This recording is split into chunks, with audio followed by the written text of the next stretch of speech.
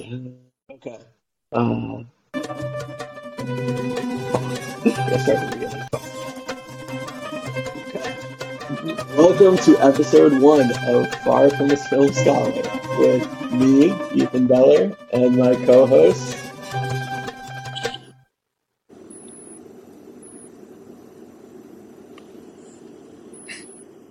That's you. You gotta announce yourself.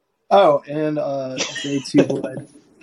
I could not hear you over that music. I got way too into it. Okay. Well, you know what? First one. Let's keep it going.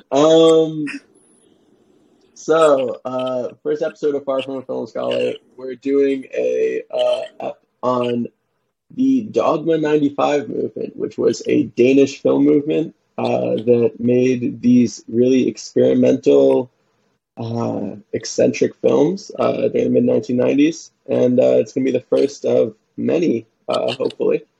But first, we're going to tell you a little bit about us, and then hopefully educate you a bit on the films themselves.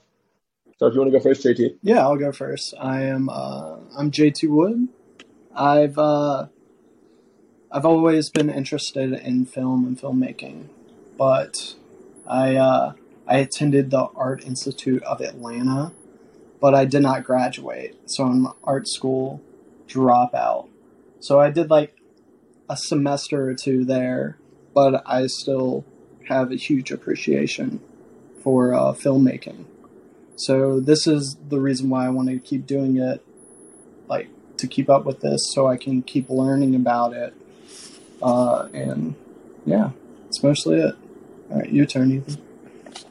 Yeah, so I ended up, I'm a graduate of Franklin and Marshall University with a film and media degree. So I ended up going to film school at a liberal arts school that was not particularly known for their film education. I had a few great professors there, but gone on, continue to try and make some more independent films and everything, and independent music videos, stuff like that. And hopefully this can help both us and the audience grow while we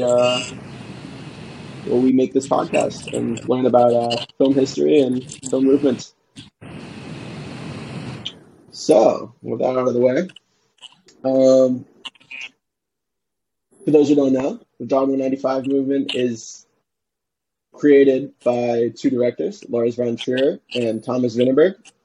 They were both Danish, and they both came out of the Danish Film School, which is Denmark's a pretty small country, but it's one of the most prestigious film schools in Denmark, obviously. And Vinterberg was one of the youngest people to ever. He was the youngest person accepted, and I think also the youngest to graduate from Danish Film School. Whereas whereas von Trier was a relatively well-established director at the time for this art film circuit, and had gone on to tour at a few international art film festivals, Berlin, Cannes, and such.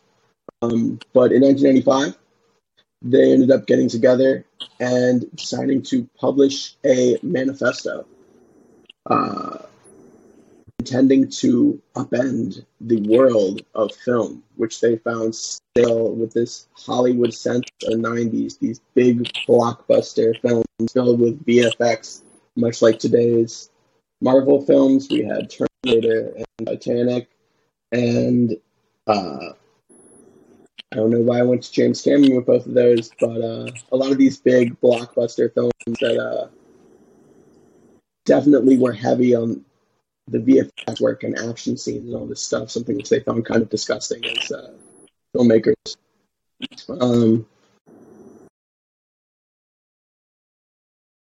But JT, do you want to add? So the Dogma Manifesto is a collection of film directors founded in Copenhagen in spring of 1995. Dogma '95 has expressed goals in encountering certain tendencies in the cinema today. Dogma is a rescue action. In 1960, enough was enough. The movie was dead and called for reassurance. The goal was correct, but the means were not. The new wave provided to be a ripple that washed ashore and turned to muck. Slogans of individualism and freedom created work for a while, but no change. The wave was up from grabs, like the direction from themselves. The wave was never stronger than the men behind it. The anti-cinema itself became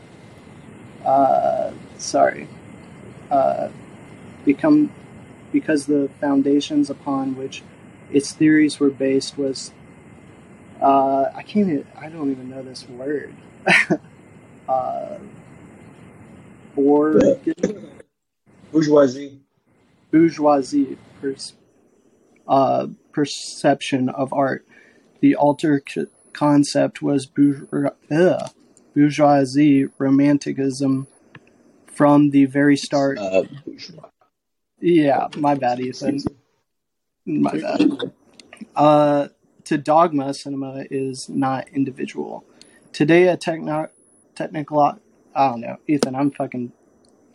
I'm stumbling over this. It's all right. You want to retake it from the top, or you want me to do it? Will you do it? I'm so sorry. I can. Sure. I can do. No, you're good, man. I can do the rules. You know what I mean? I'm so sorry. We'll switch that off. Okay. No worries. Good way to figure out if we can add these in post anyway. Yeah. Ooh, Mark clip. Yes, you can. Clip created from marker. Okay. So, in about 45 minutes in 1995, early 1995, spring, Lars von Trier and Thomas Vinterberg sat down over drinks and came up with the Dogma 95 manifesto, which they wrote out and published in a little red book reminiscent of Mao's little red book a few decades earlier, obviously intending to upset the market as it was. Their manifesto goes as follows. Dogma 95 is a collection of film directors founded in Copenhagen in spring 1995. Dogma 95 has the expressed goal of countering certain tendencies in cinema today. Dogma 95 is a rescue action. In 1960, enough was enough. The movie was dead and called for resurrection. The goal was correct, but the means were not. The new wave proved to be a ripple that washed ashore and turned to muck. Slogans of individualism and freedom created works for a while, but no changes. The wave was up for grab, like the directors themselves. The wave was never stronger than the men behind it. The anti-bourgeoisie cinema itself became bourgeois because the foundations upon its theory were based was the bourgeois perception of art. The auteur concept was bourgeois romanticism from the very start, and thereby false. To Dogma 95, cinema is not individual. Today, a technological storm is raging, the result of which will be the ultimate democratization of the cinema. The first time anyone can make movies. But the more accessible the medium becomes, the more important the avant-garde. It's no accident that the phrase avant-garde has military connotations. Discipline is the answer. We must put our films into uniform because the individual film will be decadent by definition. Dogma 95 counters the individual by the very principle of presenting an indisputable set of rules, known as the vow of chastity. In 1960, enough was enough. The movie has been cosmetized to death, they say. Yet since then, the use of cosmetics has exploded. The supreme task of the decadent filmmaker is to fool the audience. Is that what we're so proud of? Is that what the 100 years have brought us? Illusions by which emotions can be communicated by the individual artist, free choice of trickery? Predictability, dramaturgy, has become the golden calf on which we dance. Having the characters' inner lives justify the plot is too complicated and not high art. As never before, the superficial action and the superficial movie are receiving all praise. The result is barren. An illusion of pathos and an illusion of love. Dogma 95, the movie is not illusion. Today, a technological storm is raging, of which the result is the elevation of cosmetics to God. By using new technology, anyone at any time can wash the last grains of truth away in the deadly embrace of sensation. The illusions are everything the movie can hide behind. Dogma 95 counters the powers of illusion by presentation of an indisputable set of rules, known as the vow of chastity. So, as you can imagine, this was pretty upsetting for the people in and please excuse my French here, La Saint-Vergent d'Auxmy Sicile conference in Paris, where Lars von Trier was invited to speak, and instead got up in the middle of it, which you can find video of online, and threw out this manifesto into the crowd of film critics and film aficionados and filmmakers, and basically tried to upset the social order. JT is going to tell you guys about the rules which they did end up instituting both in their own films and which they presumed to create for the Dogma 95 movement. So a couple of these rules were shooting must be done on locations. Props and sets must not be brought in. The sound must never be produced apart from the images or vice versa. The camera must be handheld. The film must be in color. Obstacle work or filters are forbidden. The film must not contain superficial action. Geographical. Temporal and geographical alienation. Okay, what was it? Sorry. Temporal and geographical alienation. Say it. Sorry, bro. I'm sorry. I keep slipping. You're good. Temporal and geographical alienation. Temporal and geographical alienation are forbidden. Genre movies are not acceptable. The film format must be Academy 35 millimeter. The director must not be credited.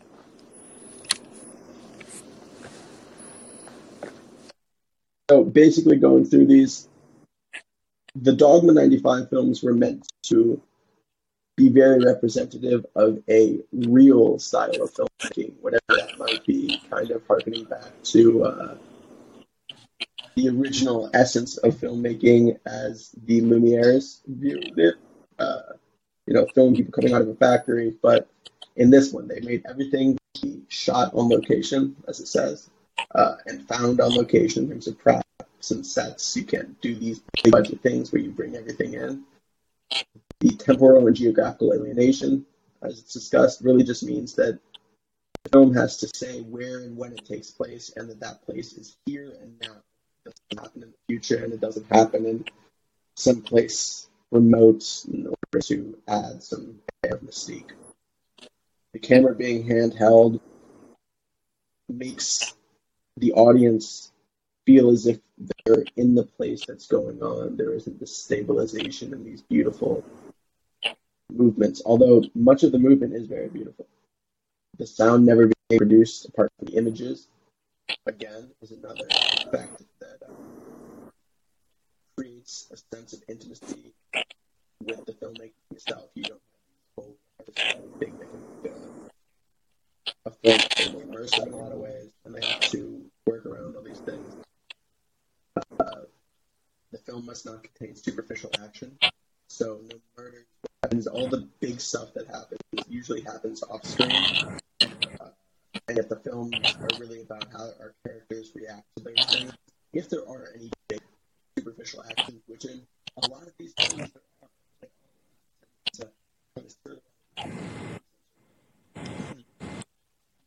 the film must be in color. Pretty obviously there.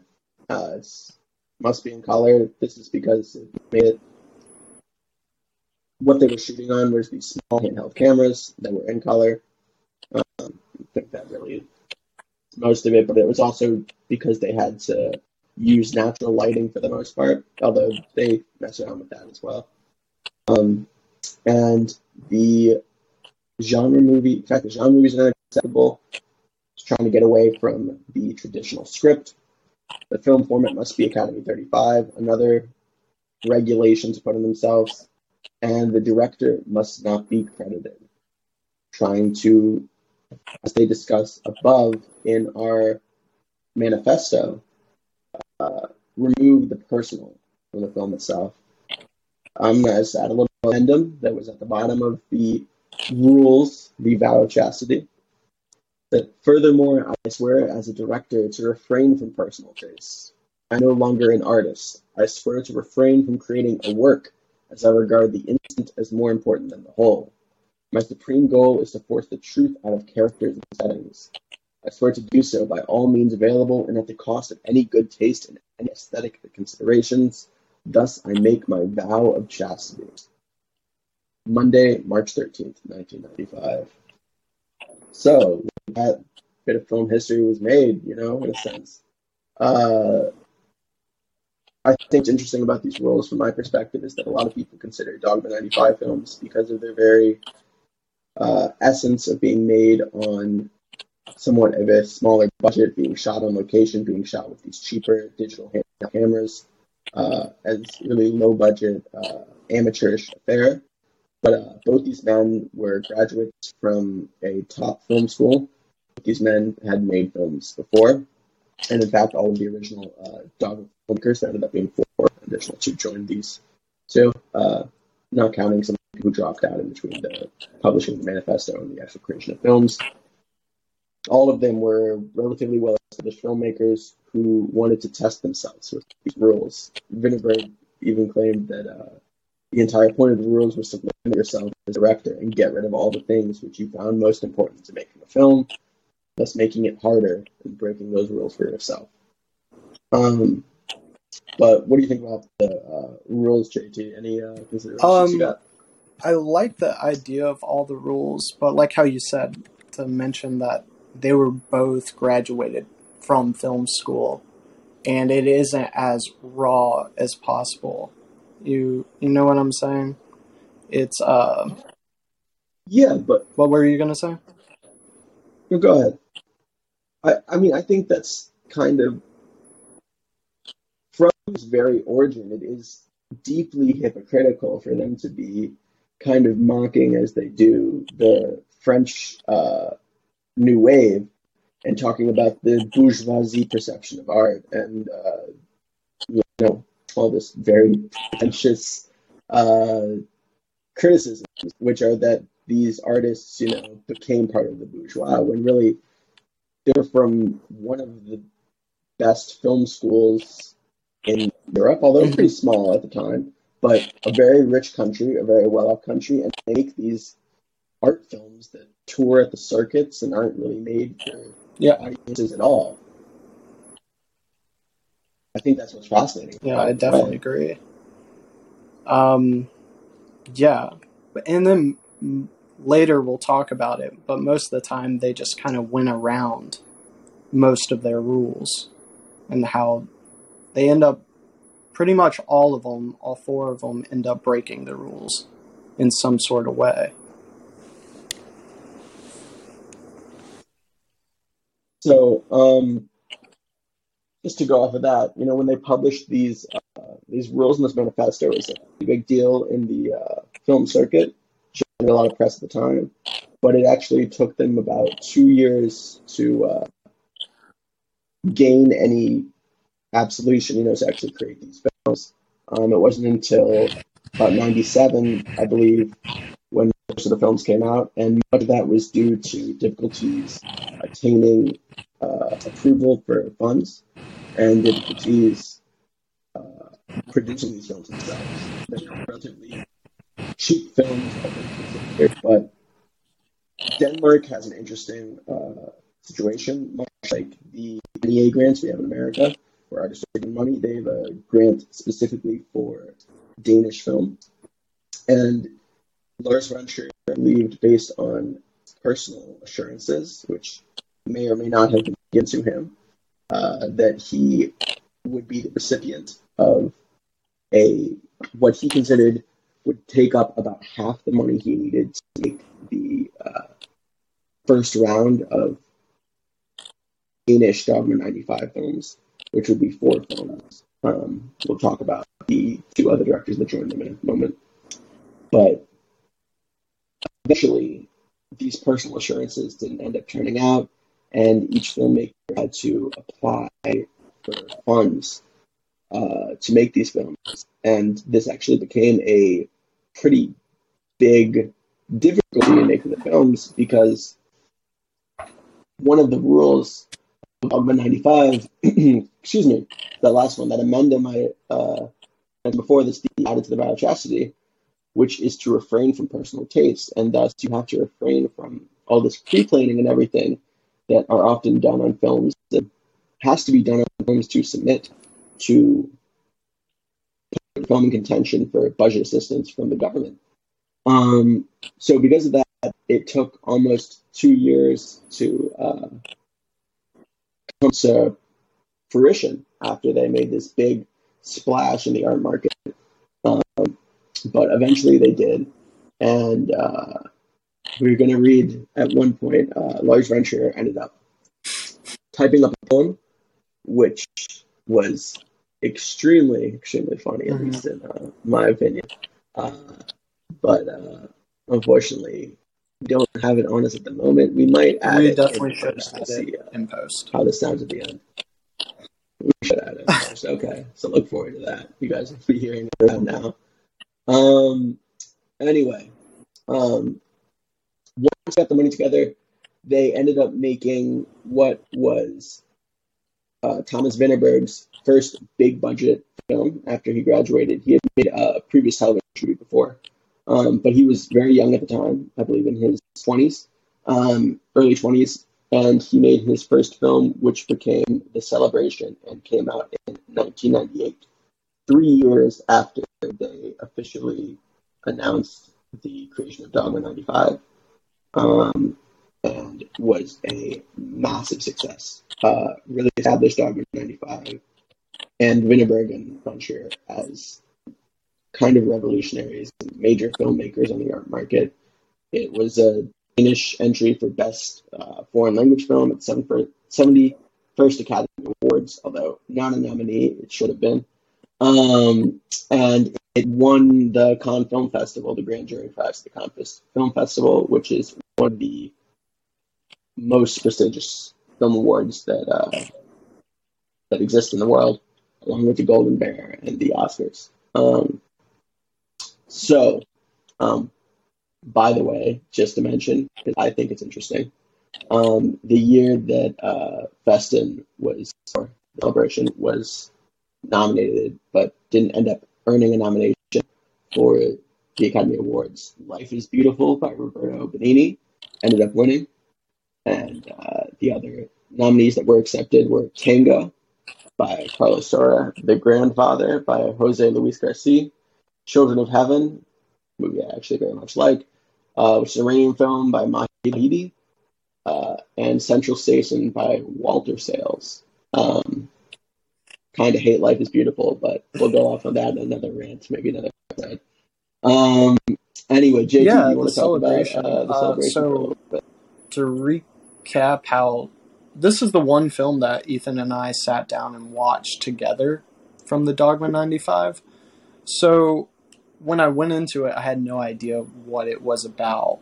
So it's about a man who's having his 60th birthday party, and he invites all his coworkers and family and everybody very close to him. And so one of his children, you find out, has committed suicide, and her twin brother is battling with this the whole time. And throughout the beginning of the movie, you start to see that it's really affecting him. He hasn't been home much, and then he lets out this secret to everybody at this dinner party. What I thought was really interesting about the dinner party is that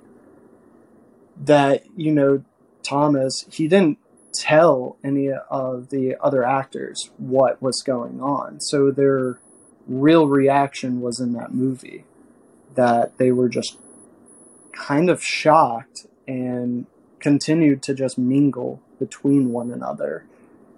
And it just dived more deeper into that throughout the whole movie. But what do you got to say?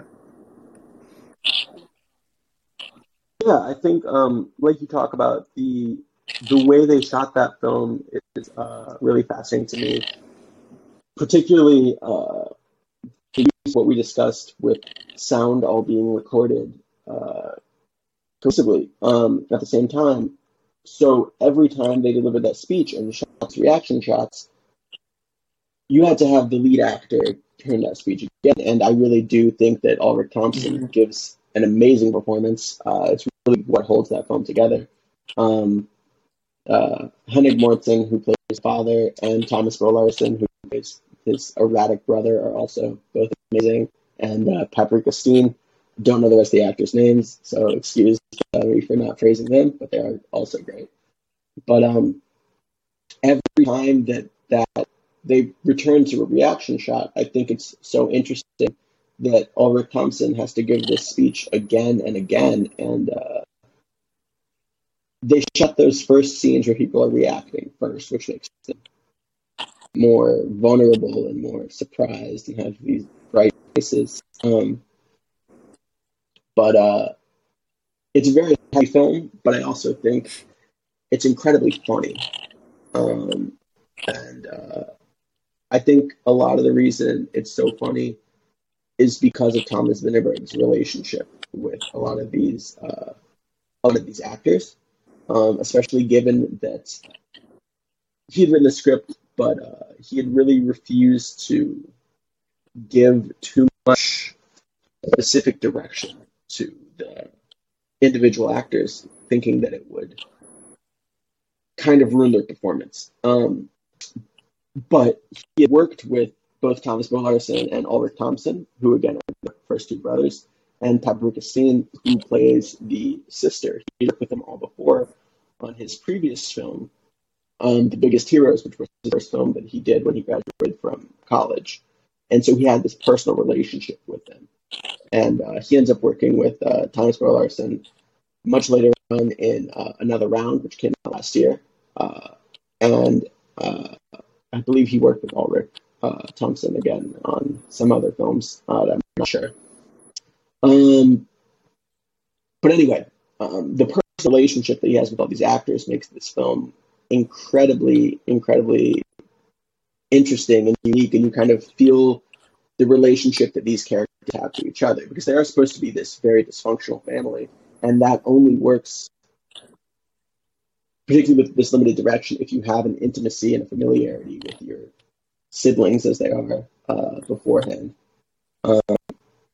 But I also think, again, not to get too far distracted, the pre-production planning for this film really fascinating. You know, I heard an interview with Vinterberg where he talked about working with the cinematographer Anthony Dodd Mantle, who also was the cinematographer for many of Lars von Trier's films.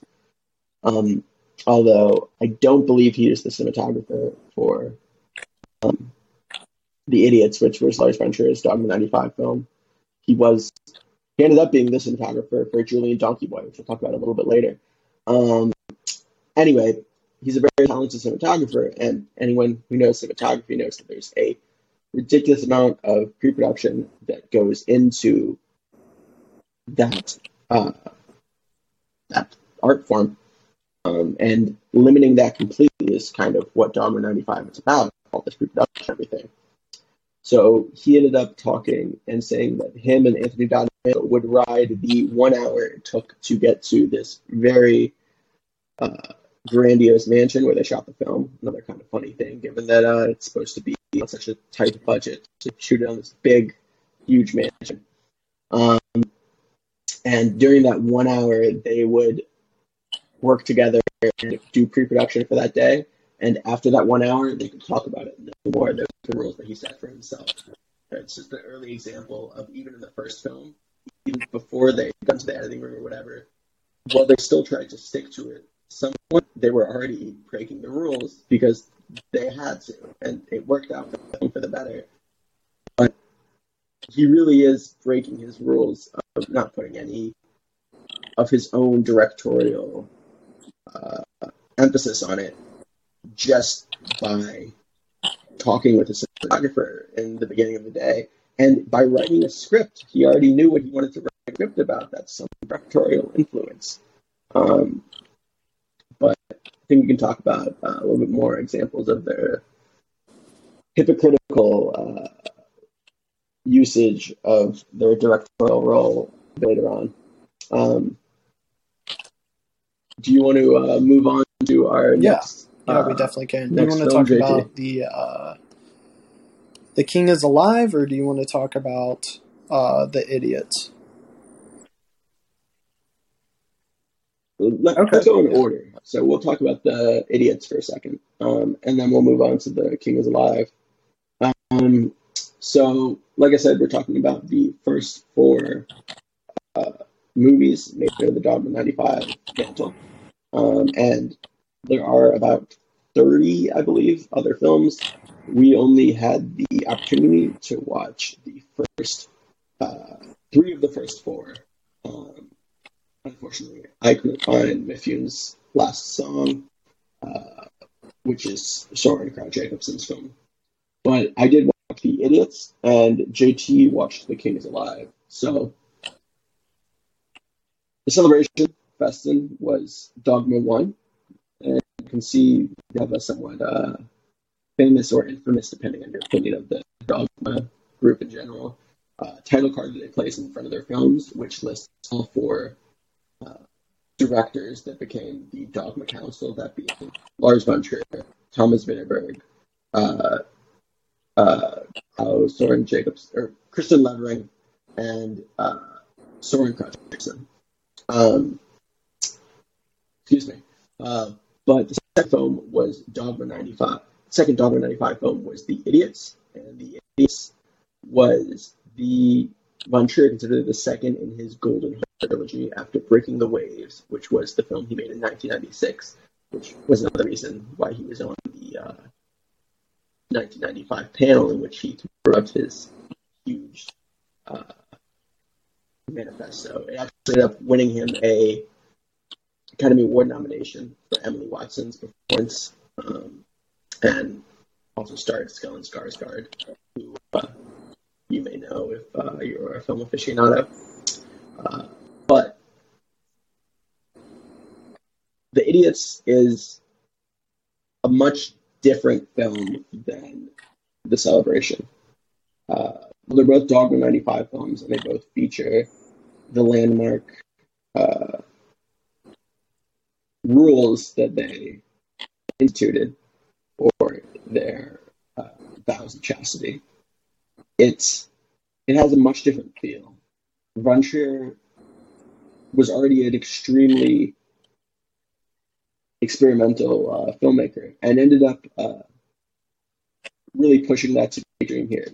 His films like to offend and like to upset the viewer, and The Idiots is arguably his most difficult to watch. It's about a group of people that decides to experience enlightenment by trying to find their inner idiot or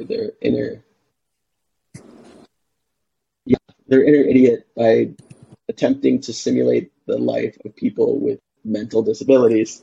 There's not really a nice way to go about saying this, so we'll keep it to that.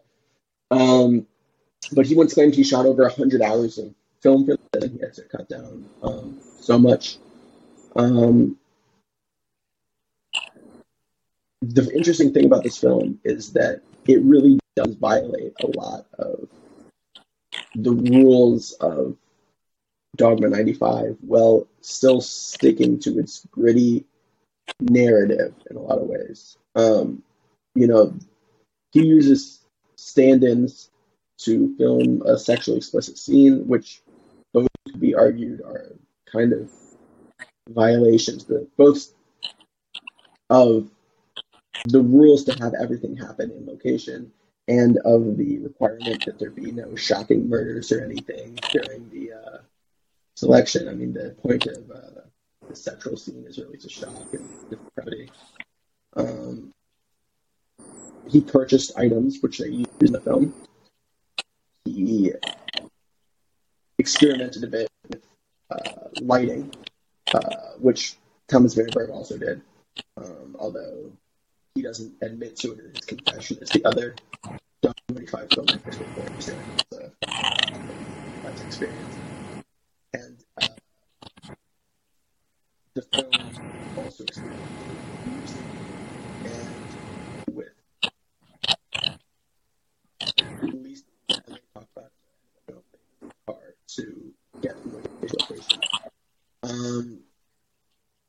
and to have the actors drive around. A lot of those rules were broken that they intended to stick to very strictly, like in the first film.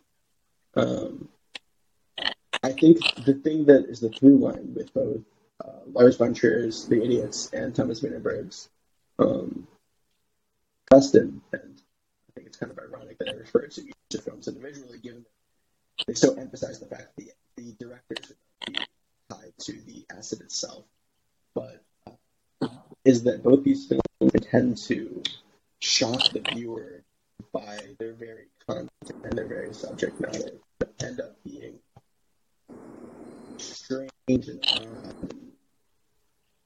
intimate in a way. They're not bloody and gory like other shocking things may be.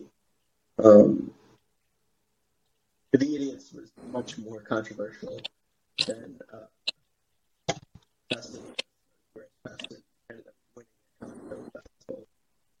The Idiots was broken up by a film critic who shouted, "It'll us Mayday," or a ship from the back of the screening, and ended up being banned from a bunch of nations. I'm not sure all of them, but super controversial film and arguably hurt. Well, not really hurt Hunter's reputation. It ended up getting nominated for the Palme d'Or, and ended up, still being a very successful film.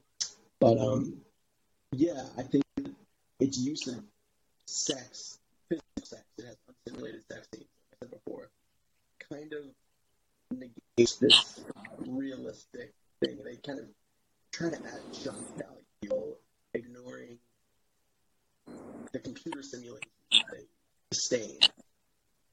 But they're still trying to add the same shock value. I think it's kind of gross in a way. I hesitate to try to find a better word, but I think it's fascinating. Anyway, after that, we'll move on to our next film, which is the fourth film. Again, we weren't able to find Mifune, which is Soren Kraut Jacobs' film, but I'll give him credit because we're not going to talk about it anymore. It's pretty good.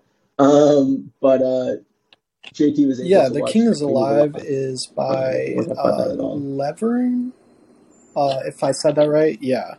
It's by him, and it's about these tourists going off track into the South African desert because the compass ends up breaking on the driver.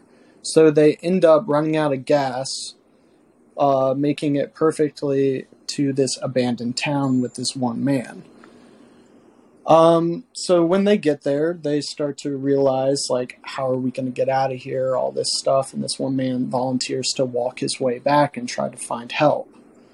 And as time goes on, they start realizing that they might be there a lot longer than they were supposed to. So they all start talking to each other, get to know each other a little bit more. They start going a little crazy, and there's this one guy there who was a professional actor or, stage performer, and he ends up remembering King Lear. And so he starts to write it out, and he starts giving them roles. And as time goes on, they start practicing it. It calms some of them down, but as it goes on, they start losing it. And that's basically what it's all about. With him breaking rules, I was just thinking about that. With him breaking rules was probably very similar to, you said, for The Idiots, that they rented a car, right? Yeah, so, I mean, yeah, they rented a whole they must bus. have rented a car. They rented a bus. They've definitely brought in props because whenever there's one scene, all their food is like these dented cans of carrots, and that's their only way of eating. So that's one way that he broke the rules in his way. But honestly, I really enjoyed it, but I like the celebration a little bit more. The plot of the celebration really pulls you in right away. And this one kind of drags out. You're just basically waiting, like how they are in the movie, just sitting there waiting and waiting and waiting until you know what exactly is going to happen.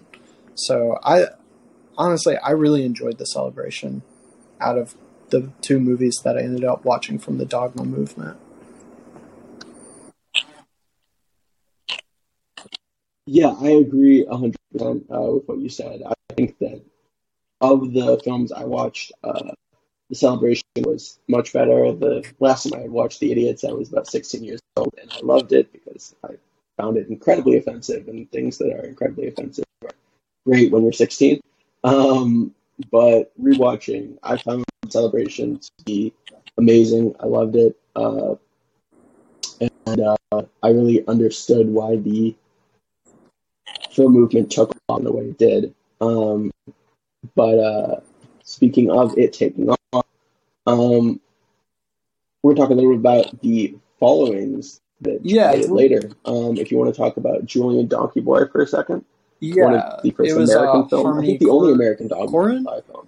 Is that how you say it? Yeah, Corin. So he was inspired by the movement, and he was like, all right, I'm going to make my very own. And it is about a man who has schizophrenia, and he impregnates his sister.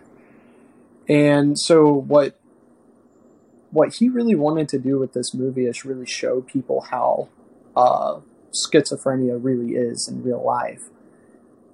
Because his own uncle dealt with it, and he was very tired of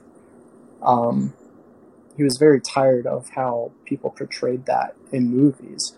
So it ended up, I think this is the only American like Dogma 95 movement, right?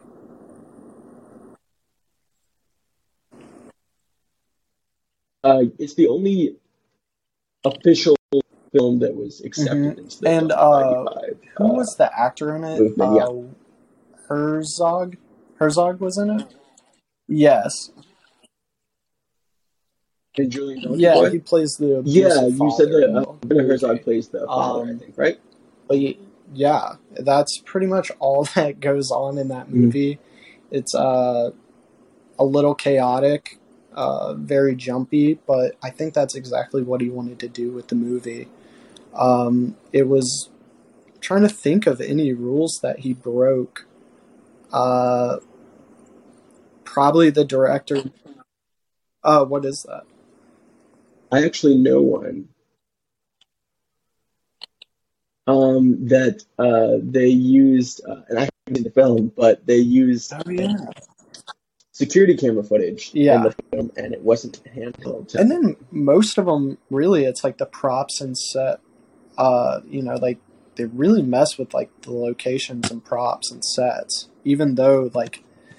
What was that one story that you were telling me about Von Trier? Was it that he like pulled out the wire? Was it him?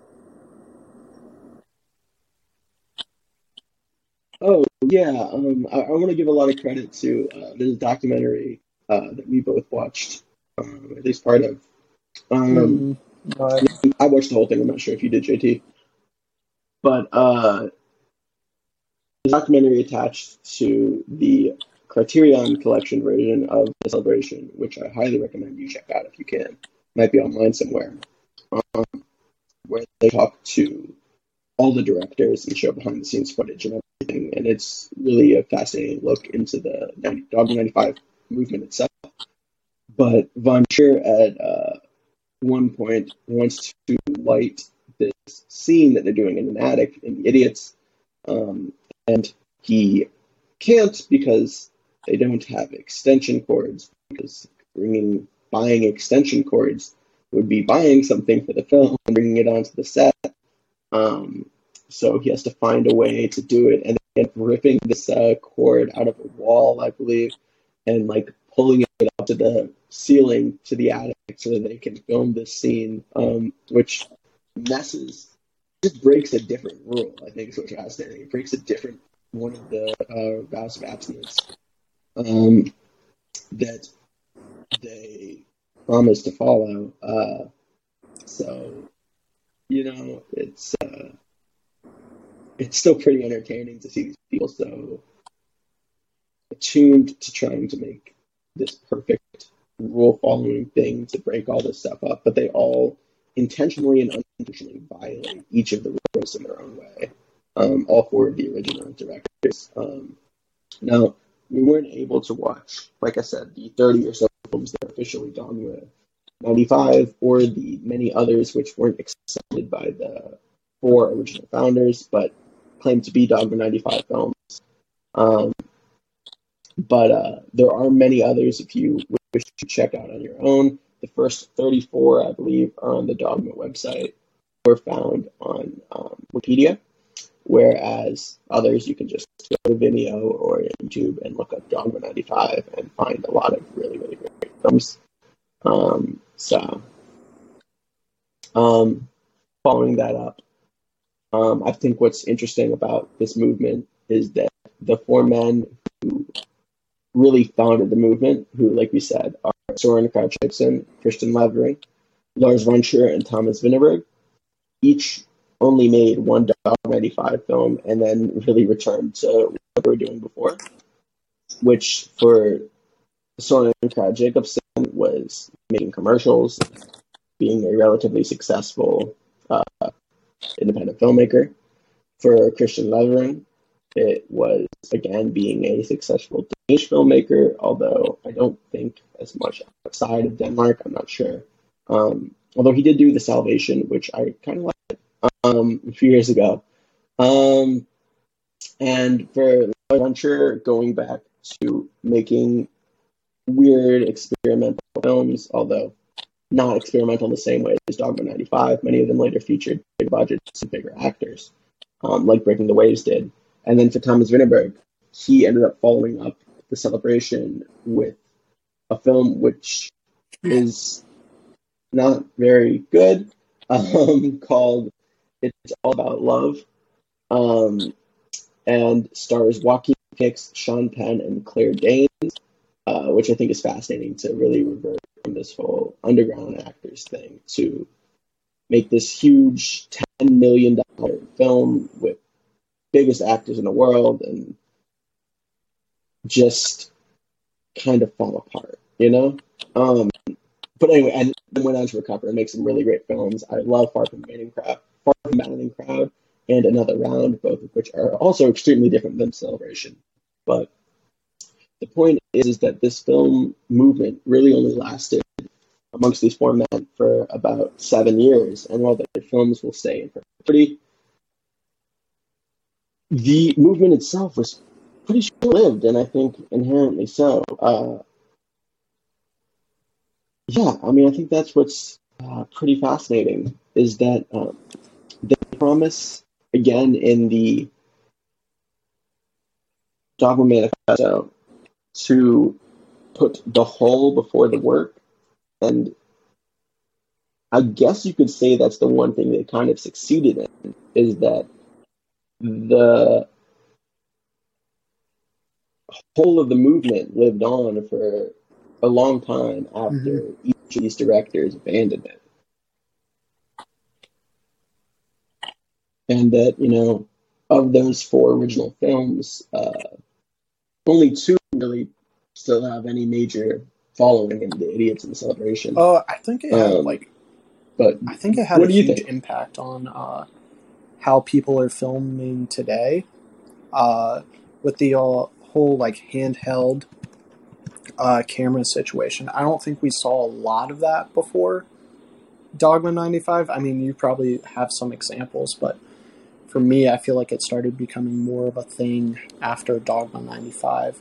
And even just what were you going to say? But I think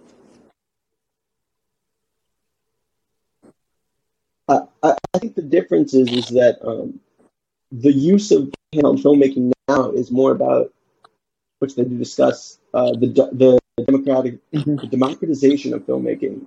That you can afford to buy a camera, or you can film something, and I think that kind of would have come into place whether or not that exists. You don't really see Yeah. handheld in Hollywood films, for the most part, other than found footage films, in which actually found footage Yeah. films might be the Because best example of following the Dogma 95 what movement, was it?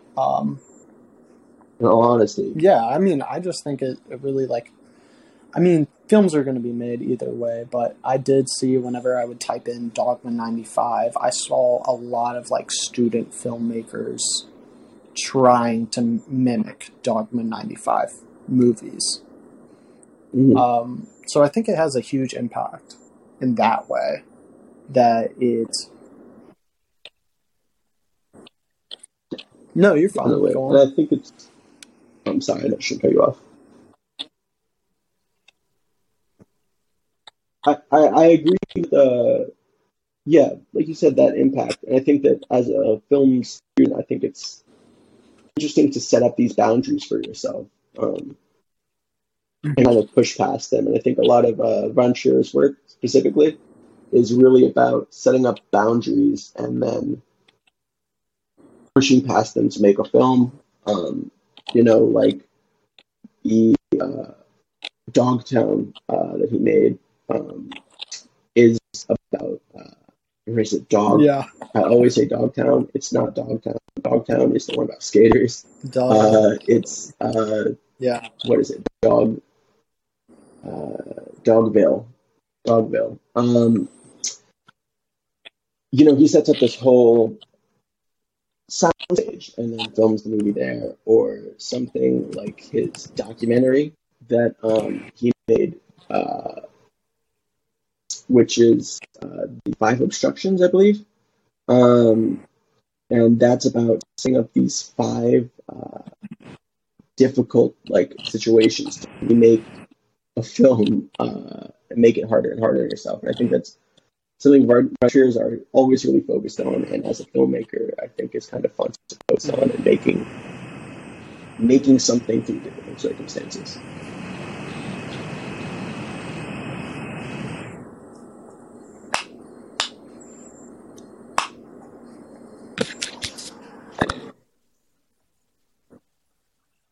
No, not really. Do you want to talk a little about the new German cinema for the next episode? Yeah. Sure. Why not?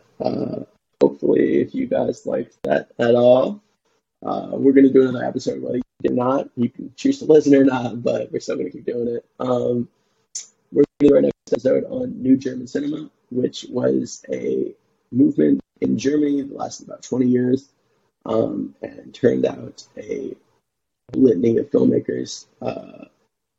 Some of my favorites are Wim Wenders and Werner Fassbender and Werner Herzog, although there is a bunch I have not seen, which I'm looking forward to. But that's going to be on the next episode. And we're going to talk about the movement and how it affected Hollywood at large. And German film. I have no idea how to sign off, but thanks for tuning in. I hope you guys keep listening. Thanks for tuning in. Cool. All right, with that, we're gonna hit you with the end theme song, which I got still, So here we go. Thanks for listening, and until next time.